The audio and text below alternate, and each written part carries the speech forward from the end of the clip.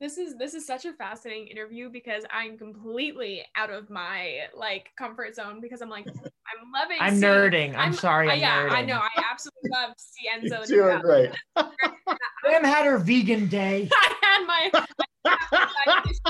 She had the vegan day. This is my day, darn it.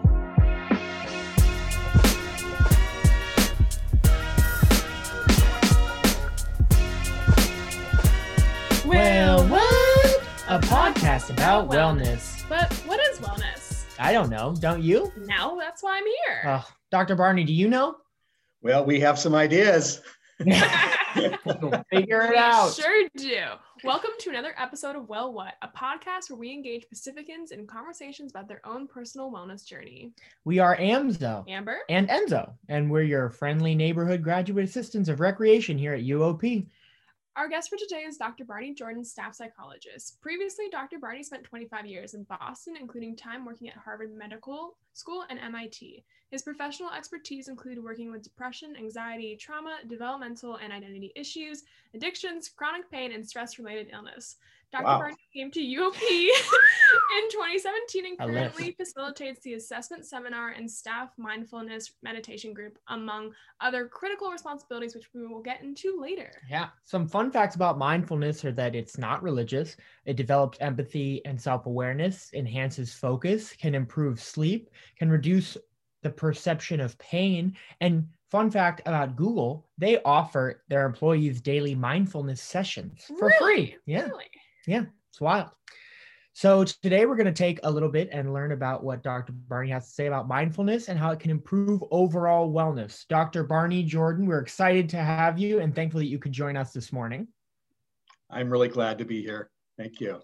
All right, so we're going to kick it off. So you jumped from a bachelor's in business administration to a PhD in clinical psychology, two areas of study that seem pretty disconnected, or at least to me. As someone who doesn't know anything really about either of these fields. No, I think it is. They are disconnected. I'm going to connect them for you. What is the story here? Why business to then psychology? I'll tell you what a long, strange trip it's been. So I'm a native Stocktonian, and part of the business aspect was my father was a well-known contractor locally, and my brothers are still in business. And as fate would have it, my name is plastered all over those trucks roaming around San Joaquin Valley, and it's Barney Jordan Plumbing. And so as my father, I was the one groomed to take over that company, but I had kind of an early, I guess, crisis in my early 20s around what I really wanted to do with my life. And it wasn't plumbing. And so after finishing a bachelor's in business at Santa Clara University, I did a master's at Sacramento State, went off to then Washington University in St. Louis for a PhD in clinical psychology, and then was later seduced by the bright lights of Harvard Medical School and ended up doing clinical training there and stayed on faculty for a few years. So, but how I like to link the business with the psychology, because when I actually came back to Stockton after all those years, as a sort of transitional gap year, I actually worked for my brother's plumbing company for a year about 5 years ago as a plumber's helper, and I absolutely loved it. And so when I was kidding you before about this radio show, my nephew and I stumbled upon somebody who runs a radio station, and they really pitched the idea of the two of us coming on and doing kind of a joint program on plumbing and psychology. And the theme was, the theme was going to be removing blockage and facilitating flow in both the visible and invisible worlds. And so although we haven't kind of found our way back to that program yet, it's still waiting for us. So there you are, business meets psychology. Yeah. I'm not insisting that you need to stop doing what you're doing at UOP by any means, but I don't think you can let that dream go away. That is that dream of a radio career of stopping blockage and facilitating flow is the greatest marketing campaign I've ever heard. I'll tell you what, though, there's much more money to be made in the visible world of plumbing. So that's the only caveat I would answer. I don't doubt it. Oh, wow. So I love that you actually mentioned that you were a Stockton native, because that flows into our next question. Can you tell us a little bit about the big circle around the country, from Stockton to the Midwest, over to the Northeast, and then back to your hometown? And then just a little bit too, don't want to date you at all. However, I'm really Well, interested for us being in Stockton, like yeah. just for the past year and a half, 2 years, because you're a Stockton native. I feel Yes. like a lot of students come here for school. What was it like growing up in Stockton? I think that's something that like Pacificans don't know too much about. There's a lot of native Stocktonians, sure, that go to UOP, but for me and Sure. Bam, I'm so curious what it was like as a child, kind of what was there to do in Stockton? What was that like? So a little Okay. part of a Yeah. two-parter, your journey around the country and what was it like growing up in Stockton? I'll speak to that for sure. And of course, it's so different for different folks depending on, right, your upbringing. And Stockton is a pretty diverse place. And I will say, having come back after literally 35 years away, it has changed radically, right? So I'm somebody who grew up and lived right by Victory Park.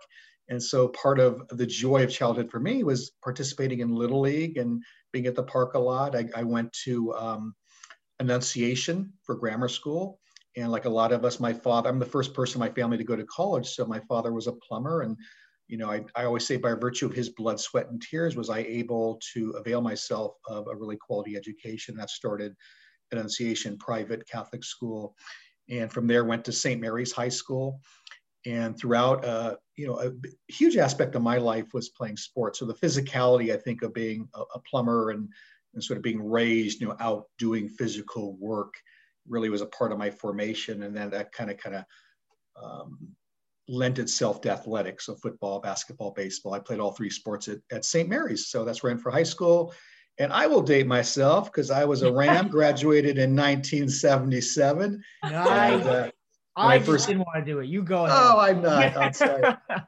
As Neil Young once said, I seem to be getting younger. My life's been funny that way. So I'm good. I came back, I'm back here and went to my 40-year high school reunion, my first year back about 5 years ago. And it's been a kick to reconnect with folks I went to high school. And I'll tell you that part of the fun of the human adventure, right? You just kind of go and you come back, and never in my wildest dreams did I think I would land at UOP. So I came back and got licensed. I was looking around. I already had a couple of job offers outside of Stockton that paid extremely well. But I realized that money was not the most important thing. I really wanted to land in and serve in my local community. And I'll even say this because my director, she will laugh at me. When I was interviewing, maybe I shouldn't share this, but you know what? Please. It's okay. We've been told by Pam to keep the reins in a little bit, but you can go ahead and explore whatever you want to say. I'll let the horses run, people. So you know what? I didn't even know what CAP stood for. And I thought maybe it was some sort of addiction specialist. I've never really functioned in student counseling. I've been in private practice, worked in major medical schools for most of my life. So this is a radically different world. So I thought maybe it had something to do with addictions because that's such an issue on college campuses. And then it was also for a staff psychologist level 2 position. And, I knew I wasn't even a level 1, so I couldn't possibly have been qualified. But, I interviewed and I love it that I didn't even have to leave the campus. They made an offer and here I am. It's about 4.5 years later. And I continue to fall in love with it. I never thought that I would be just so into working with young folks like this, but I feel like it's just a critical time in their sort of development to make a huge impact and really radically shift the trajectory of their lives. And for me, I'll just say this, independent of all the great sort of intellectual content that young people are going to master, I feel like I have my finger on the pulse of this sort of invisible, so we're back to the other radio show, the invisible world of emotional relational intelligence that we know is just as significant than the more literal sort of body of knowledge you're going to master no matter what you're studying. And so I feel like that is a critical aspect of young people's development too. And we know within the context of COVID, right, how people have lost out on that critical social contact, right? The incidence of loneliness is epidemic. And we know that loneliness will kill you. That's a risk factor for illness and disease like anything else. And so people are now kind of barricaded at home and really missing out on connection with friends and family and community. And that's a huge thing, right? So a lot of what I'm working on at CAPS with clients too is how to be, and this might be a segue to mindfulness too, it's all about connection. And one maybe easy way to think about it is it's both within oneself, right? How can we be present to the complexity of all that's happening inside of ourselves moment to moment, right? Can we be with that experience and without reacting to it? Can we actually make peace with everything that's going on inside of us? And to the extent that we're able to do that, I think we're much more available to the complexity of others without moving into kind of a judgmental stance or having to withdraw, because we are in the process of being able to make peace with all of our thoughts and feelings and sensations.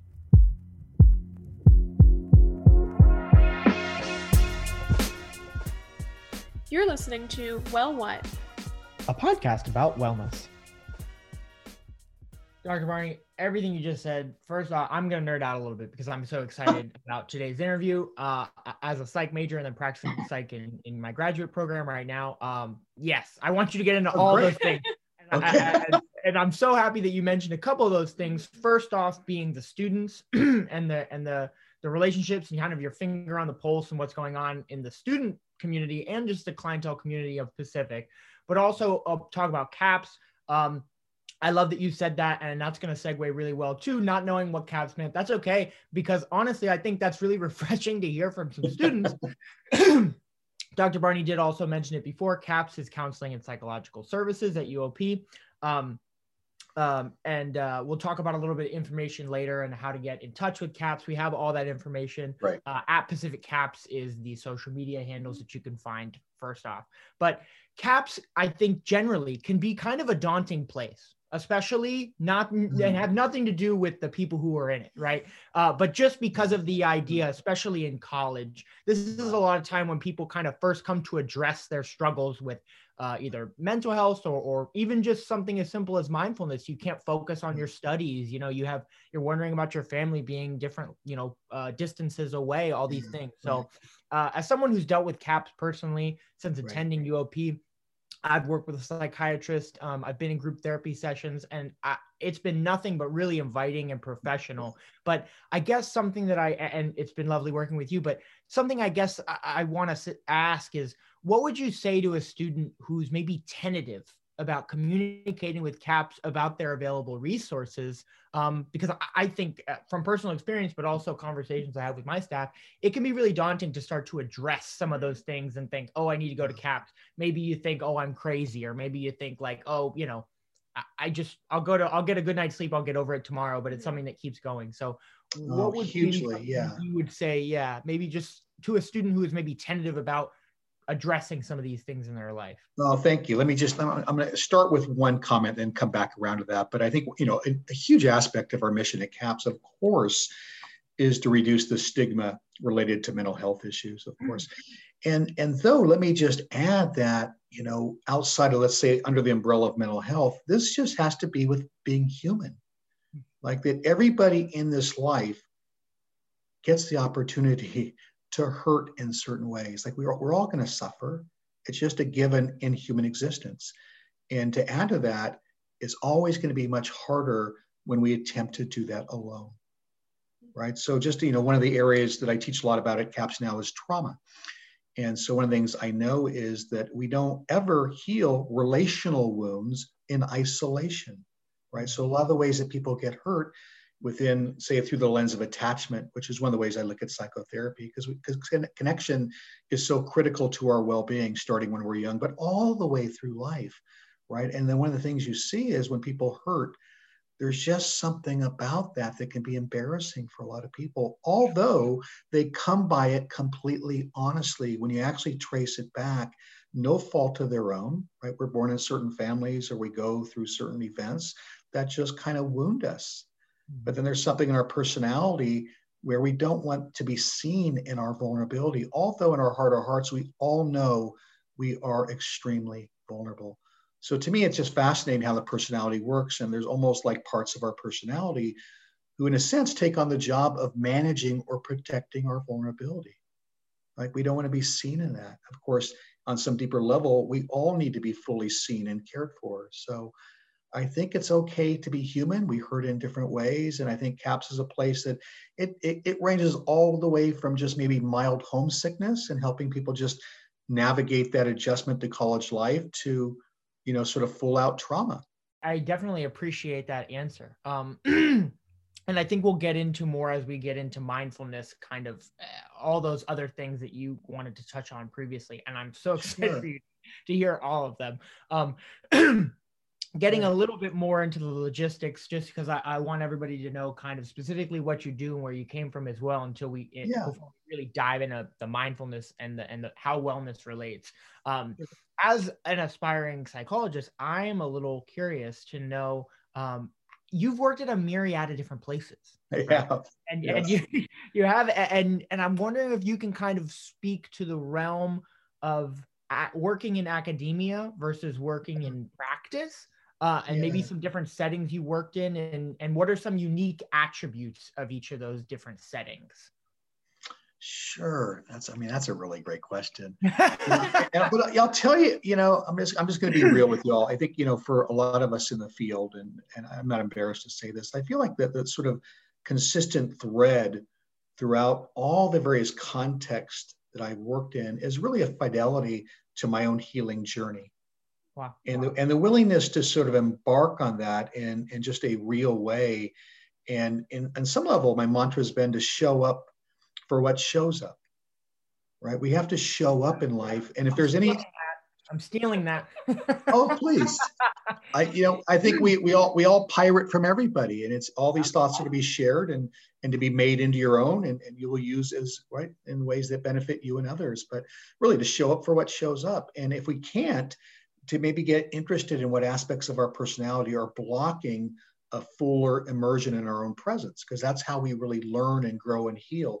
So I think early on, I was off the plumbing job. I didn't know what I was doing. And, I kind of walked through my undergrad, frankly, because business was not a call to me. And somehow I kind of rallied to get a 3.0 at Santa Clara, but I couldn't have been more uninterested in my business undergrad, to be honest with you. And, in fact, the house I live in now, I built in my early 20s. So my father was a contractor, and I was building houses and did all the plumbing in a lot of these houses out in this part of Stockton. And so Sacramento, I just kind of at one point realized, gosh, got to do something that kind of is it more of a calling? I mean, I felt that in my early 20s, like more of a vocation, and what would be a good use of my constellation of strengths and talents and gifts. And even though I didn't really know what they were myself. And here's the funny thing, psychology, I did not think of that yet as a field, right, to pursue professionally. I thought of it merely as a vehicle, maybe to better understand myself, as a vehicle for self-exploration. And then maybe through that, I'd have a better sense of how to orient towards what I might do with my life. Now, what I didn't know is that in that exploration, I would absolutely fall in love with psychology. Right. So Sacramento State just has a really special place in my heart. It's where, in some ways, I kind of discovered myself, my intellect, and of course, the power of connection that professors who really took me under their wing and mentored me and said, we're going to help you get into a PhD program. Frankly, I didn't even know what a PhD program was at that point.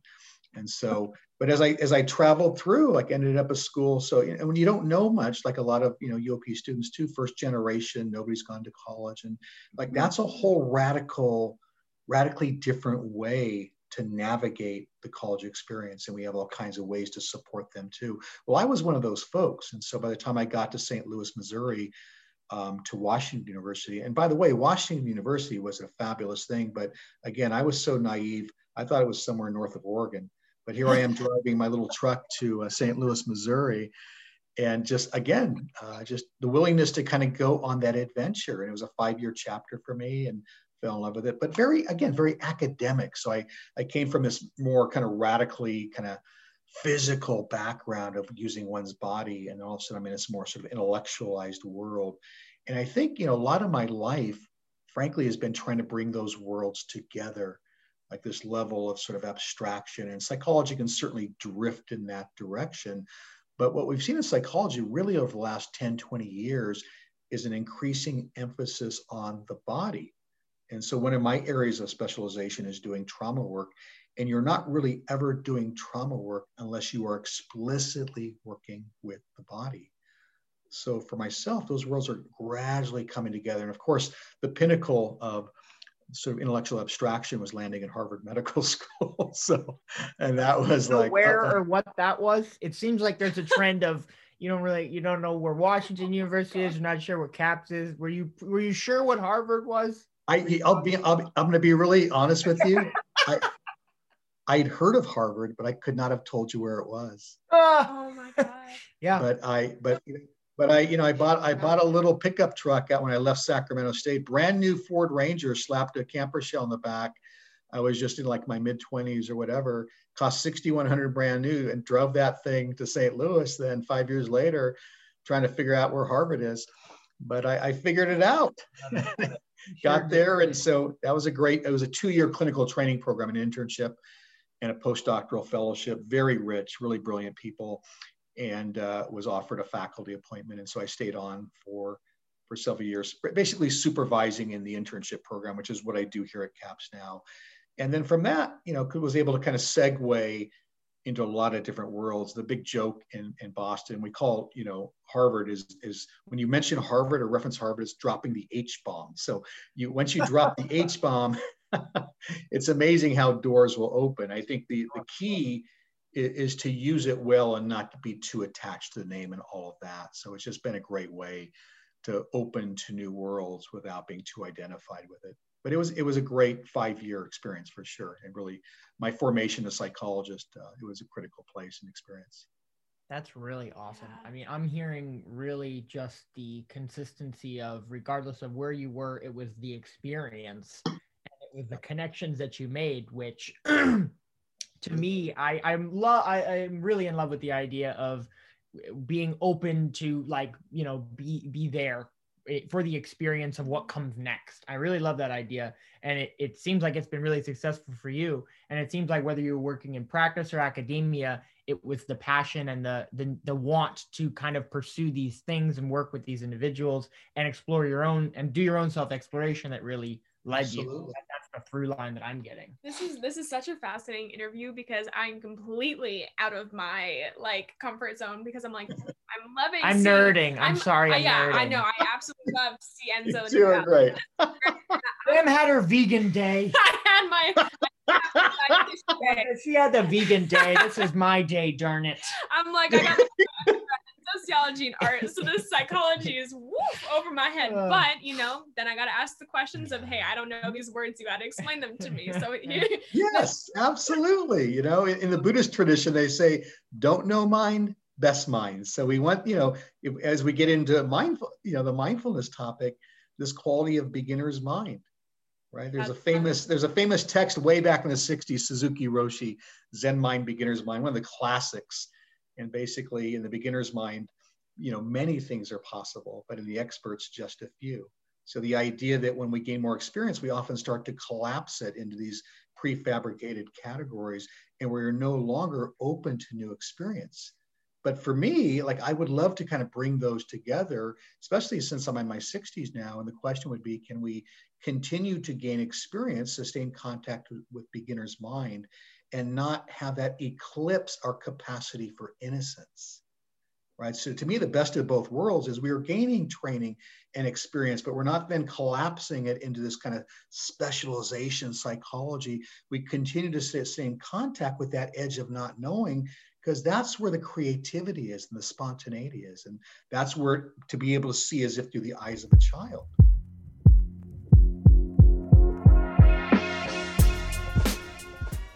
You're listening to Well What? A podcast about wellness. Speaking about psychotherapy and meditation. So I've seen you've been practicing at the interface of psychotherapy and meditation for over 30 years. This is longer than both Enzo and I have been alive. Wow. I know. Can you explain what lies in the interface of psychotherapy and wellness? Wow, we have like 5 hours or more. I knew this one would be loaded, and that's man. why I wanted to ask you. What's the first things that come to mind? That's why Enzo wrote the question. Yeah, so let me kind of see if I can find my way into that, because it's such a multifaceted question, and it's an incredibly rich intersection, right? So if we look at, I'll just start in a really basic way.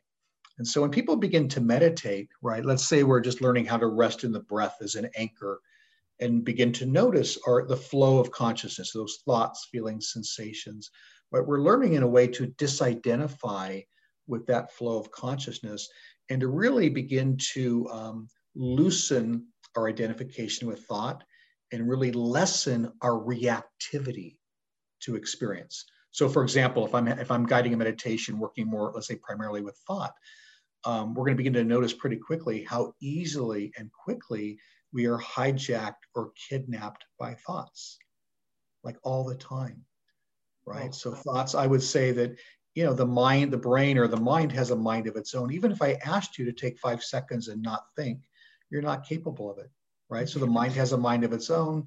The brain is going to continue to spew out chemicals, you know, sort of manifesting against the screen of consciousness, whether you want to think or not. So going back to most contemplative traditions, they would say something like, you know, the good news is you don't have to claim authorship for about half of your thoughts. And there are many days where I wouldn't want to.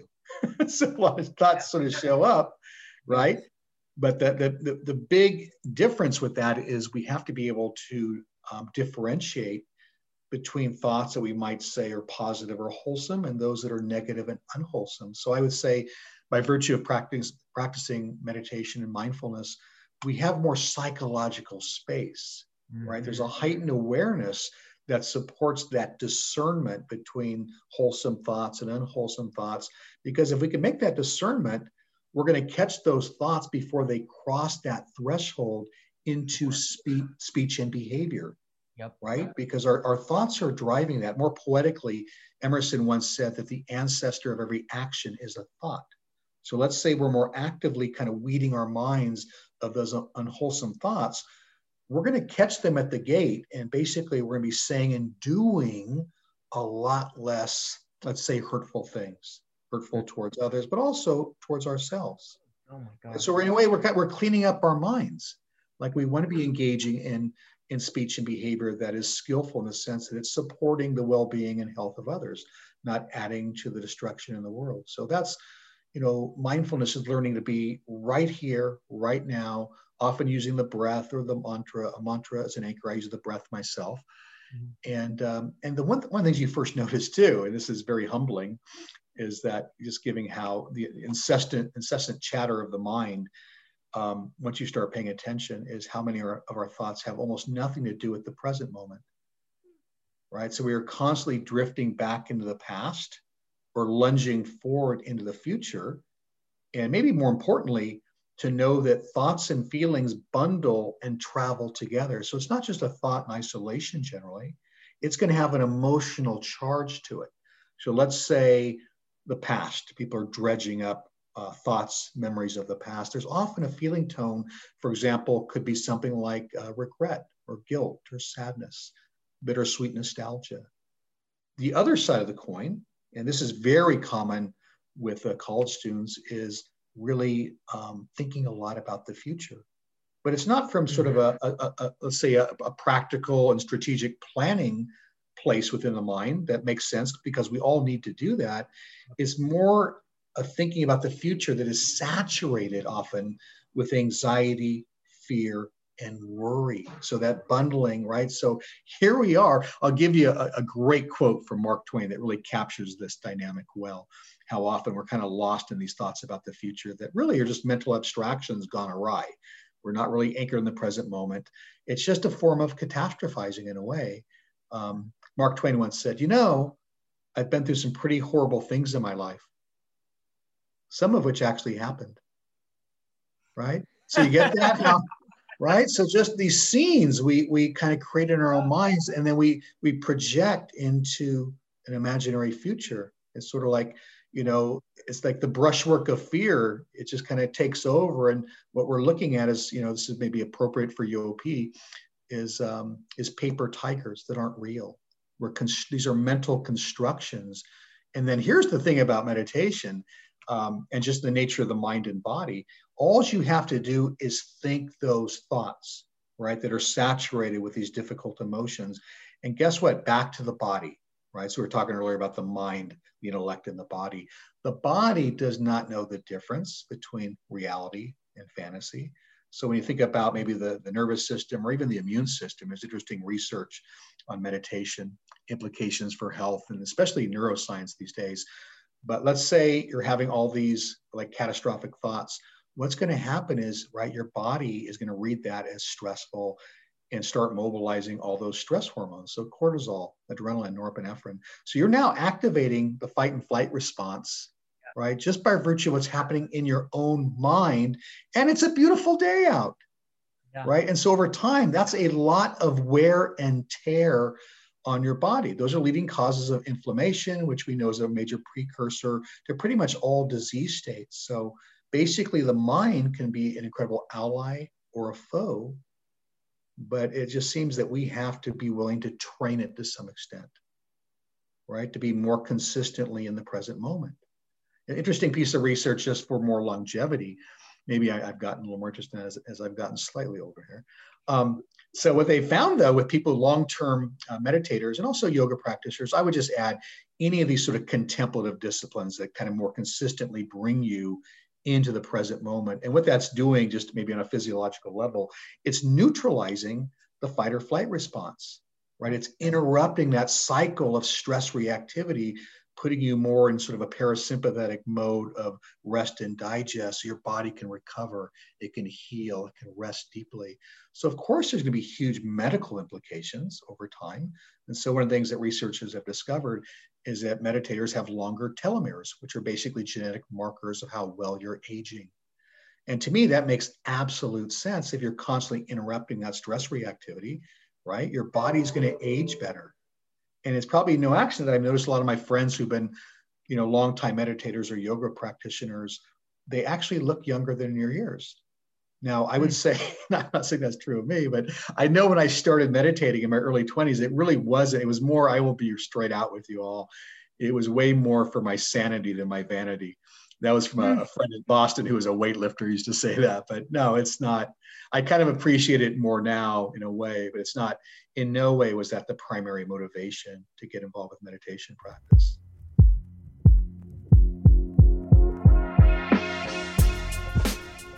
You're listening to, well, what?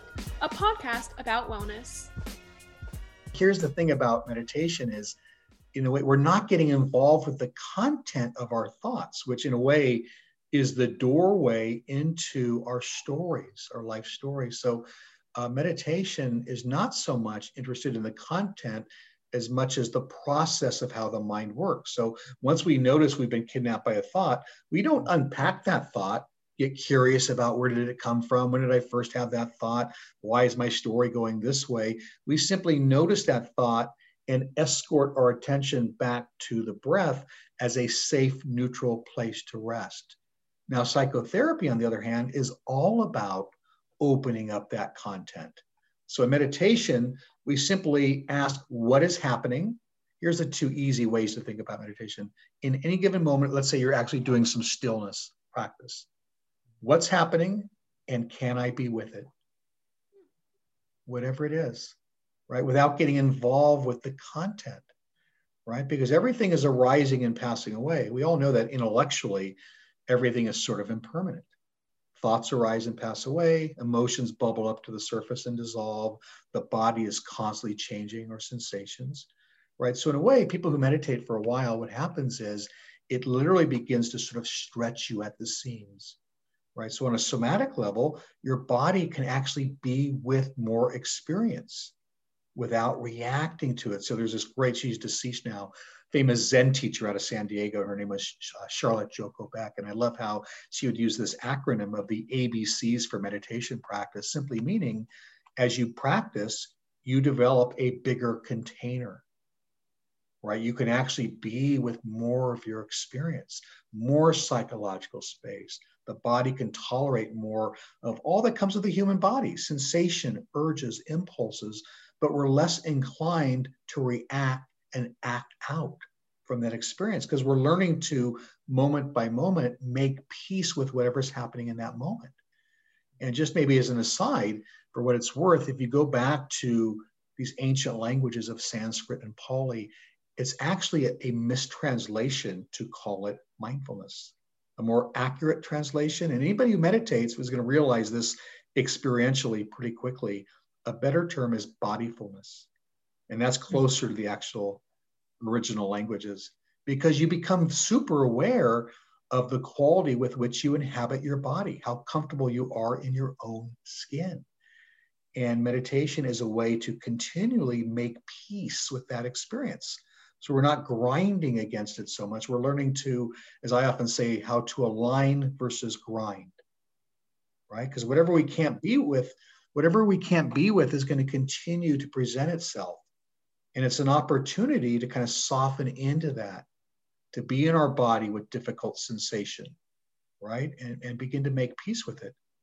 And so if you look at something like all these, different wisdom traditions, or even an organization like AA, they have these great little, just wise sayings. Yeah. So one of their sayings is, whatever you most resist will persist.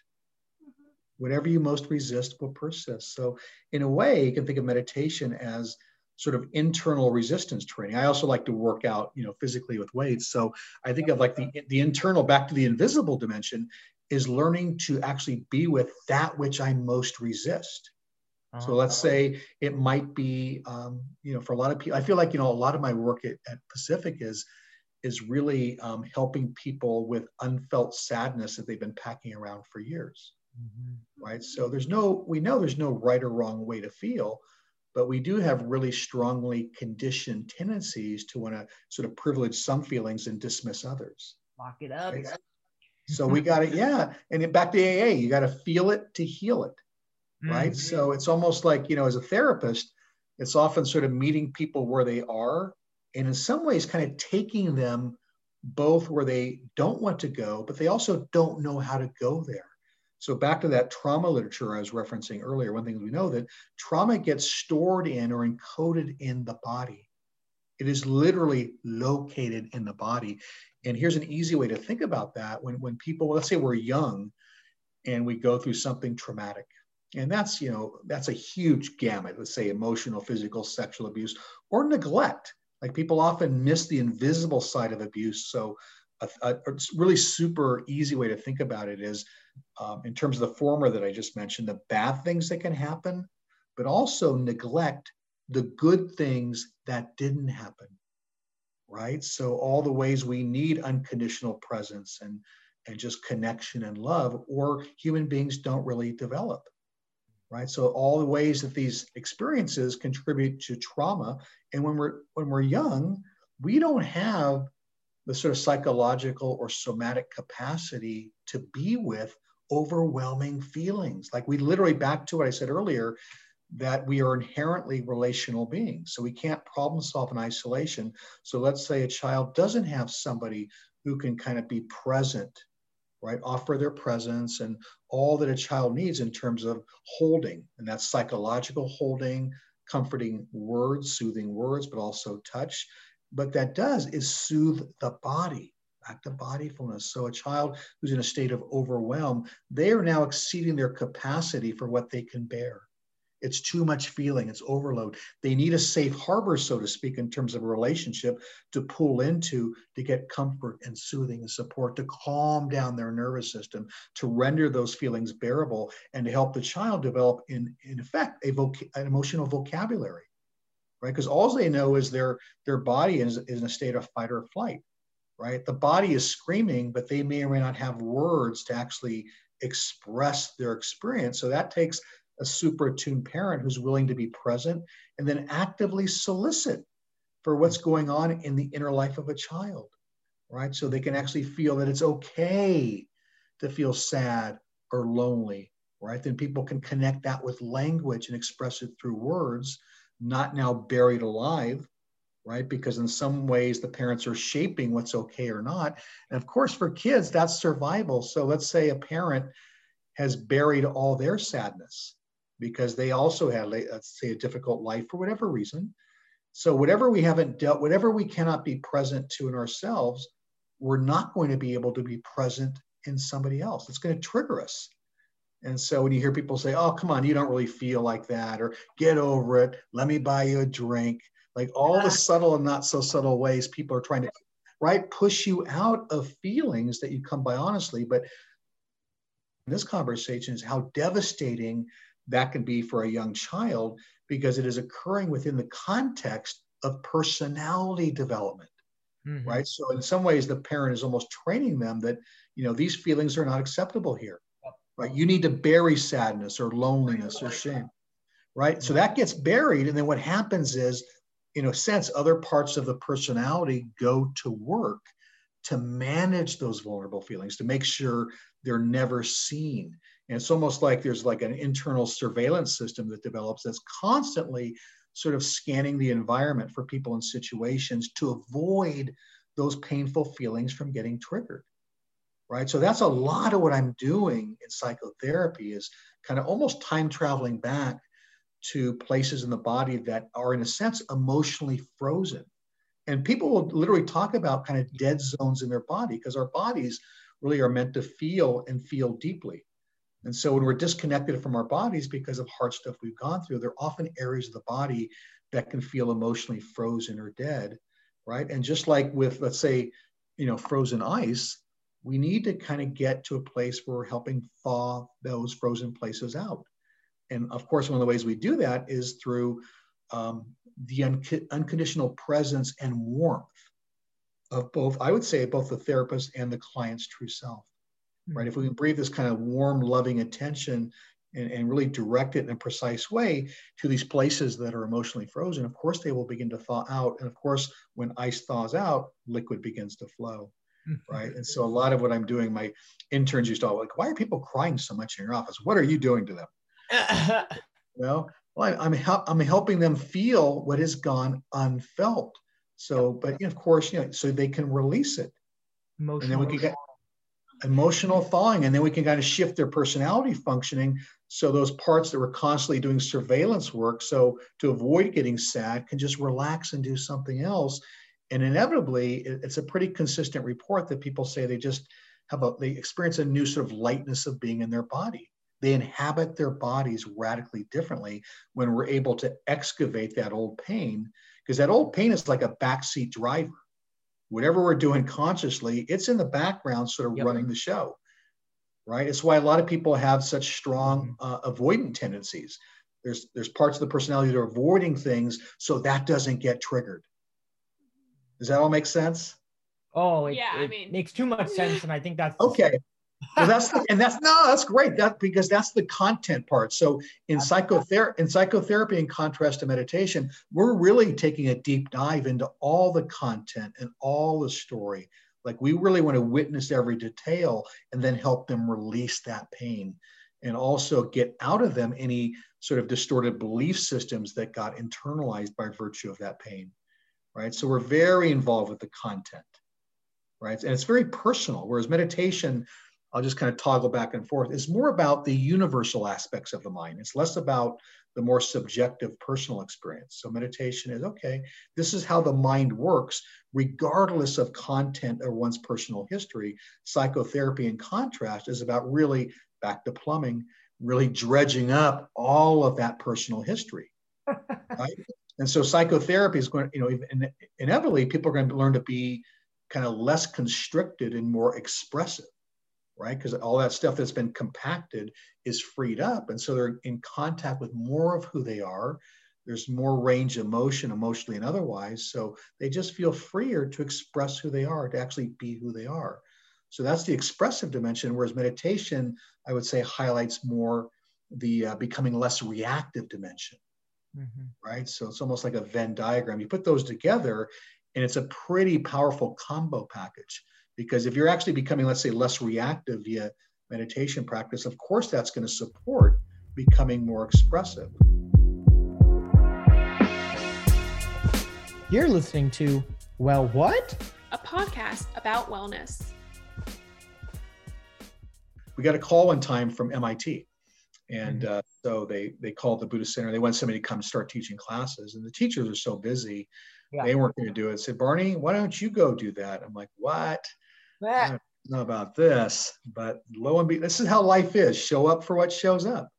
And so I kind of accessed some courage and got some notes together, and that became a 10-year run. And it's really where I kind of learned how to teach, because, when you have a lot of really smart people, you got to kind of pull it together. But back to where I started this program is, just because you're, let's say, intellectually evolved does not mean that you have access to emotional relational intelligence. So that's what I kind of learned at MIT. Somebody can be brilliant, but also, like in the words of James Joyce, living a short distance from their body.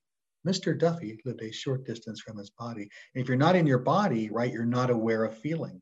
how to connect with feeling, how to express with feeling. So in a way, meditation was a perfect practice to help all these evolved intellects actually come back into their body more, right? And it just became just a fun thing. I did it for 10 years with students, staff, faculty, and really grew with it. But I'll tell you my favorite joke about MIT, because these people are so smart, folks. I couldn't believe here I was right off the plumbing site. This makes sense.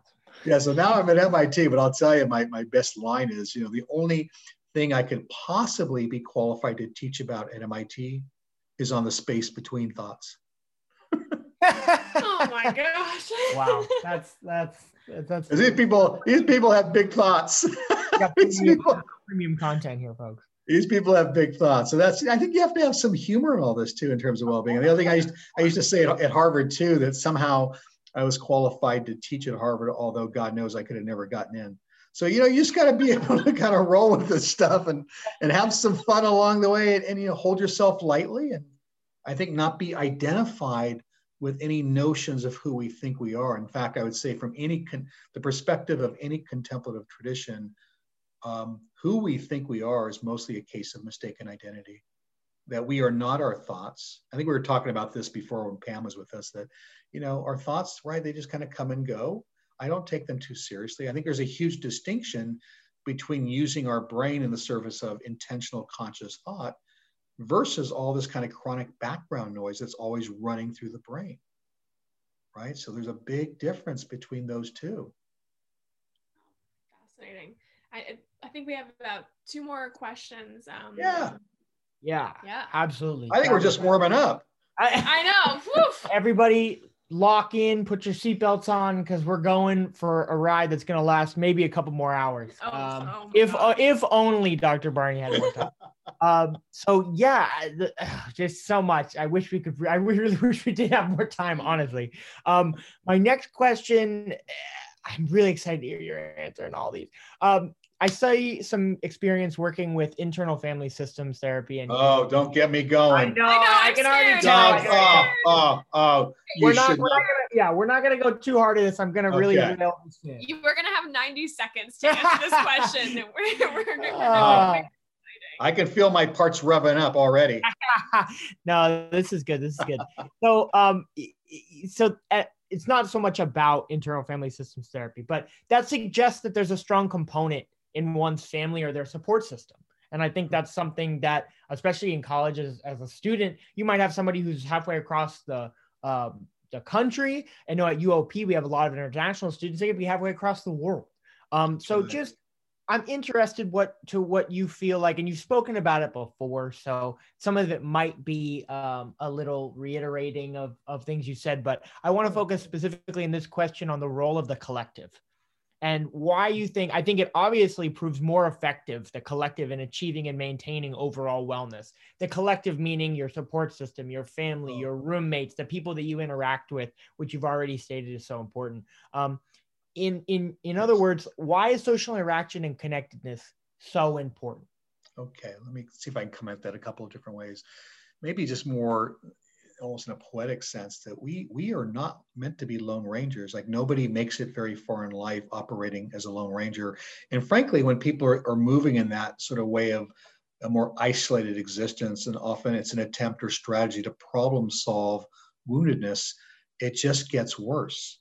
Right. So again, we're innately relational beings. And even like all this great, we could spend 2 hours just talking about the last 20, 30 years of research in modern neuroscience and its implications for both meditation and psychotherapy. But, one obvious finding is that we built into our brain is the deep capacity for empathy and compassion. We actually have mirror neurons in our brain. We are wired for connection, for empathy, for compassion. And we all know that feeling. This is Dan Siegel. He's a neuroscience researcher down at UCLA, also a longtime meditator.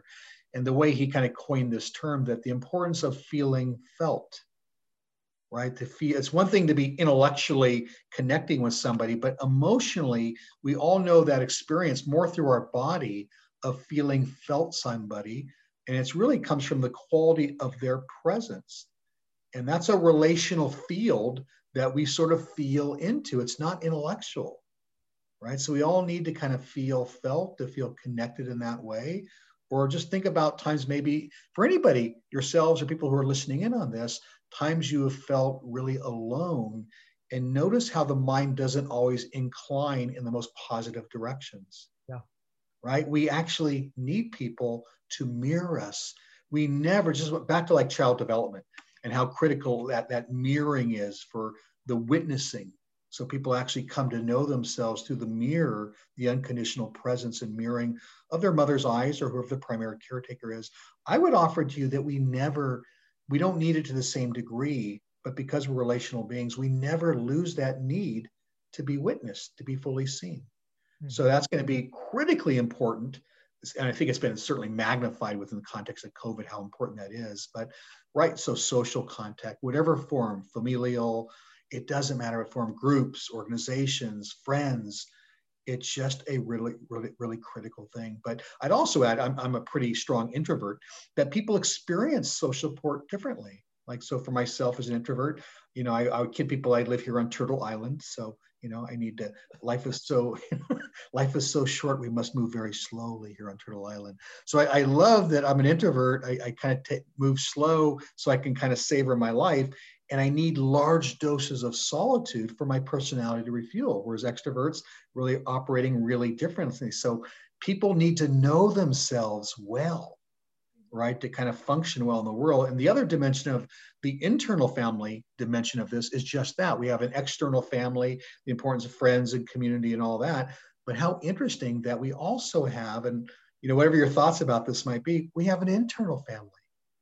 To me, this is just literal. We have many different parts of us, and a lot of voices that we carry along, especially critical voices, are actually downloads from our family of origin. So the person who developed internal family systems, interestingly enough, started as one of the pioneer family therapist workers and wrote actually one of the seminal textbooks on just family therapy, actually working concretely with an actual family. And then as he was doing that, he realized, wow, people are carrying their whole family inside themselves. And he just kind of stumbled upon that. So I work from this model of the mind. It is really sort of a multiplicity model. And I know even for myself, as conditions and contingencies change, I can feel these shifts in my personality. Like I have blue collar friends, and then I can feel a little sort of shift that, okay, this is that part, and intellectual friends, maybe a couple pirate friends. I just have a whole I got different tribes I like to run with, and it just pulls for different dimensions of my being. And I like all of them to get some attention. So that's one easy way to think about it. Just the kind of shape shifting that occurs within your own personality. It's almost like a kaleidoscope. As those conditions change, you change, and you're almost looking out through a different lens. Right. So when I'm doing psychotherapy through that model, I just kind of take people inside and really help them to get to know themselves. And when I say themselves, I mean it literally in terms of plural. Like we have a multiplicity of selves inside. And unfortunately, what a lot of people do is they kind of set up camp and solidify around one particular part that is not even who they are. And a lot of people, frankly, have this whole notion of the imposter syndrome. It's just more of a pop psych way of describing an almost sort of false self that is like a puppet part trying to mimic the real self. Because on some level, there's some buried shame, and people don't feel like they can just fully settle into and inhabit their body, like be anchored and rooted in who they really are and trust that. So and they can feel that subtle disconnect, like a part kind of mouthing the right words in a way, but not really authentically anchored in self. What's that? Making it till you're making it. That's what yeah. it feels like at times. Yeah. And that's a very common thing. And you can make it till you make it. Yeah. And you can almost always trace it back to shame. Like people don't feel like they can just be who they are and trust that that is enough. Yeah. Right. So that motif or belief system that I'm not enough. And so I have to overcompensate. And so that drives a lot of perfectionism and this sort of imposter syndrome that people can't just kind of relax into the truth of who they are. And part of that, back to whether it's internal family systems or any form of therapy, we got to get back to what's been stored away that is driving that part that needs to kind of fake it till we make it. Because the other side of that is they never really make it. Exactly. And the more we fake it, right, it's like that's what gets reinforced. And then people feel like the only way they can actually make it is by keep on faking it. Yep. And there's always a voice in there that says something to the effect that if you knew me the way I know me, it would all go up in flames, right? So we have to get to that voice. Yep. To be able to relax that part. Yep. Yeah, absolutely. Yeah. I think we'll end with our final question being about Pacific. So Mindful Pacific is a project you've been working on here at Pacific. Can you tell us what it is and why it's so critical for the Pacific community? So it's a work in progress. I love it. It's a forum, right? It's a space for people to come. And it doesn't matter. I've had people who are longtime meditators who meditate for an hour at a time. And I have people who come who say they couldn't possibly be still for even 5 minutes. And so to me, it's not a one size fits all. It's like I love that it's it's morphed into more of a drop-in group. So whoever shows, I can kind of shape shift and just to meet the needs of that particular group. In fact, it meets tonight. It meets on Tuesday nights at 5 o'clock. And so, but I always do some systematic training, guided meditation training. And that can be very brief, maybe 10, 15 minutes, because I don't want to overwhelm people. And I always kind of take a poll to see where people are at and what might feel like, too much or too little for that matter.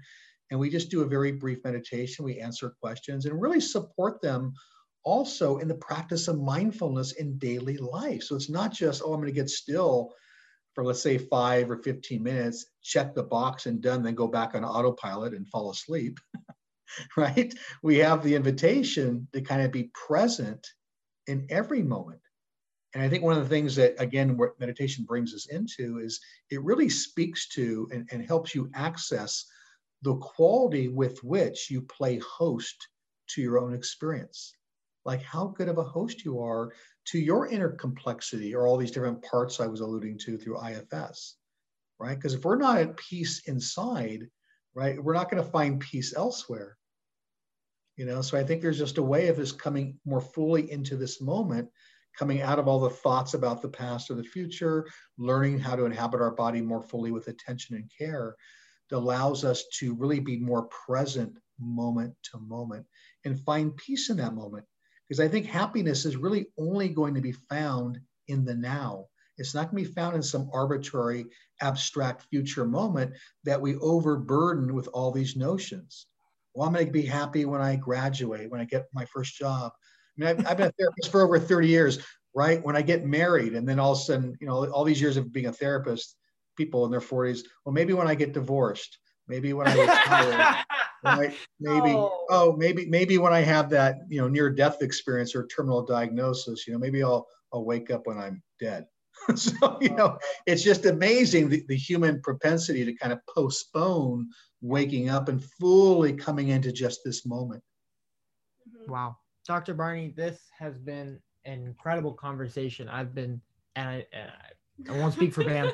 I'm sure Bam feels the same way, but it has been such a privilege to talk to you today and to get to know you and to listen to your knowledge and vast experience from these different corners of the mind that I think you really in a good way oversimplified a lot of the feelings that sometimes feel so trapping and feel so, kind of overwhelming in one's mind. And the explanation of the hormones and the transmitters and the just kind of boxes that we keep in our own brains, I thought was very, very telling and very, very well said.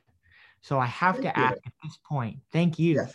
Do you have anything you'd like to leave with the Pacific community? Any lasting words? And then I'll give some information on CAPS that was carefully vetted by Pam. So we're saying all the right. But that's good. Sure. So I'll say, again, as a native Stocktonian, I reference St. Mary's High School. So Catholic high school, locally graduated. Their patron saint is Francis de Sales. And one of the sayings is that's really quite famous is, be who you are and be that well. And I think that perfectly speaks to, right, the whole motif of to be well. And in terms of CAPS too, if you need any help in kind of, being who you are more fully or really getting help in training around practice that will support well-being, we do all of that. And we love to do it. I mean, I would say it's our passion. I mean, everybody at CAPS is really doing what they're meant to do. it truly comes across in your dialogue that you are doing what you are meant to do. Yeah. Dr. Barney Jordan, again, staff psychologist number 2, as he level two. Make a note. Level 2, as he mentioned earlier. He's number 1 in our hearts. Number right 1 now. in our heart. Level 2 in the CAPS and UOP pay scale. Thank you so much. Some other points. Thanks for having me. Absolutely.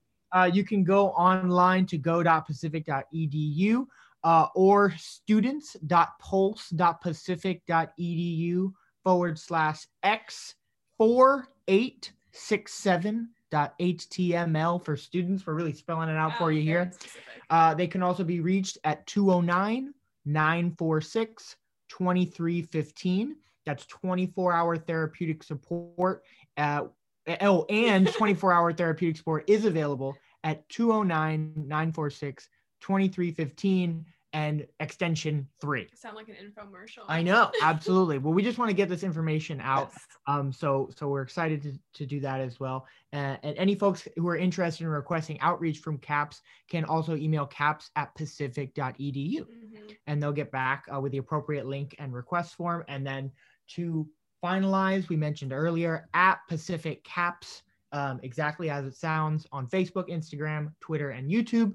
We can find CAPS those ways as well. Yes. I've worked with many CAPS professionals, only Dr. Barney today, but he is, again, just as the rest, a star, obviously passionate about his subject matter and his area of study. And it's been a blast today. Thank you, sir. And you will hear us next episode. Thank you again. Okay. Thank you all. All right. Be well.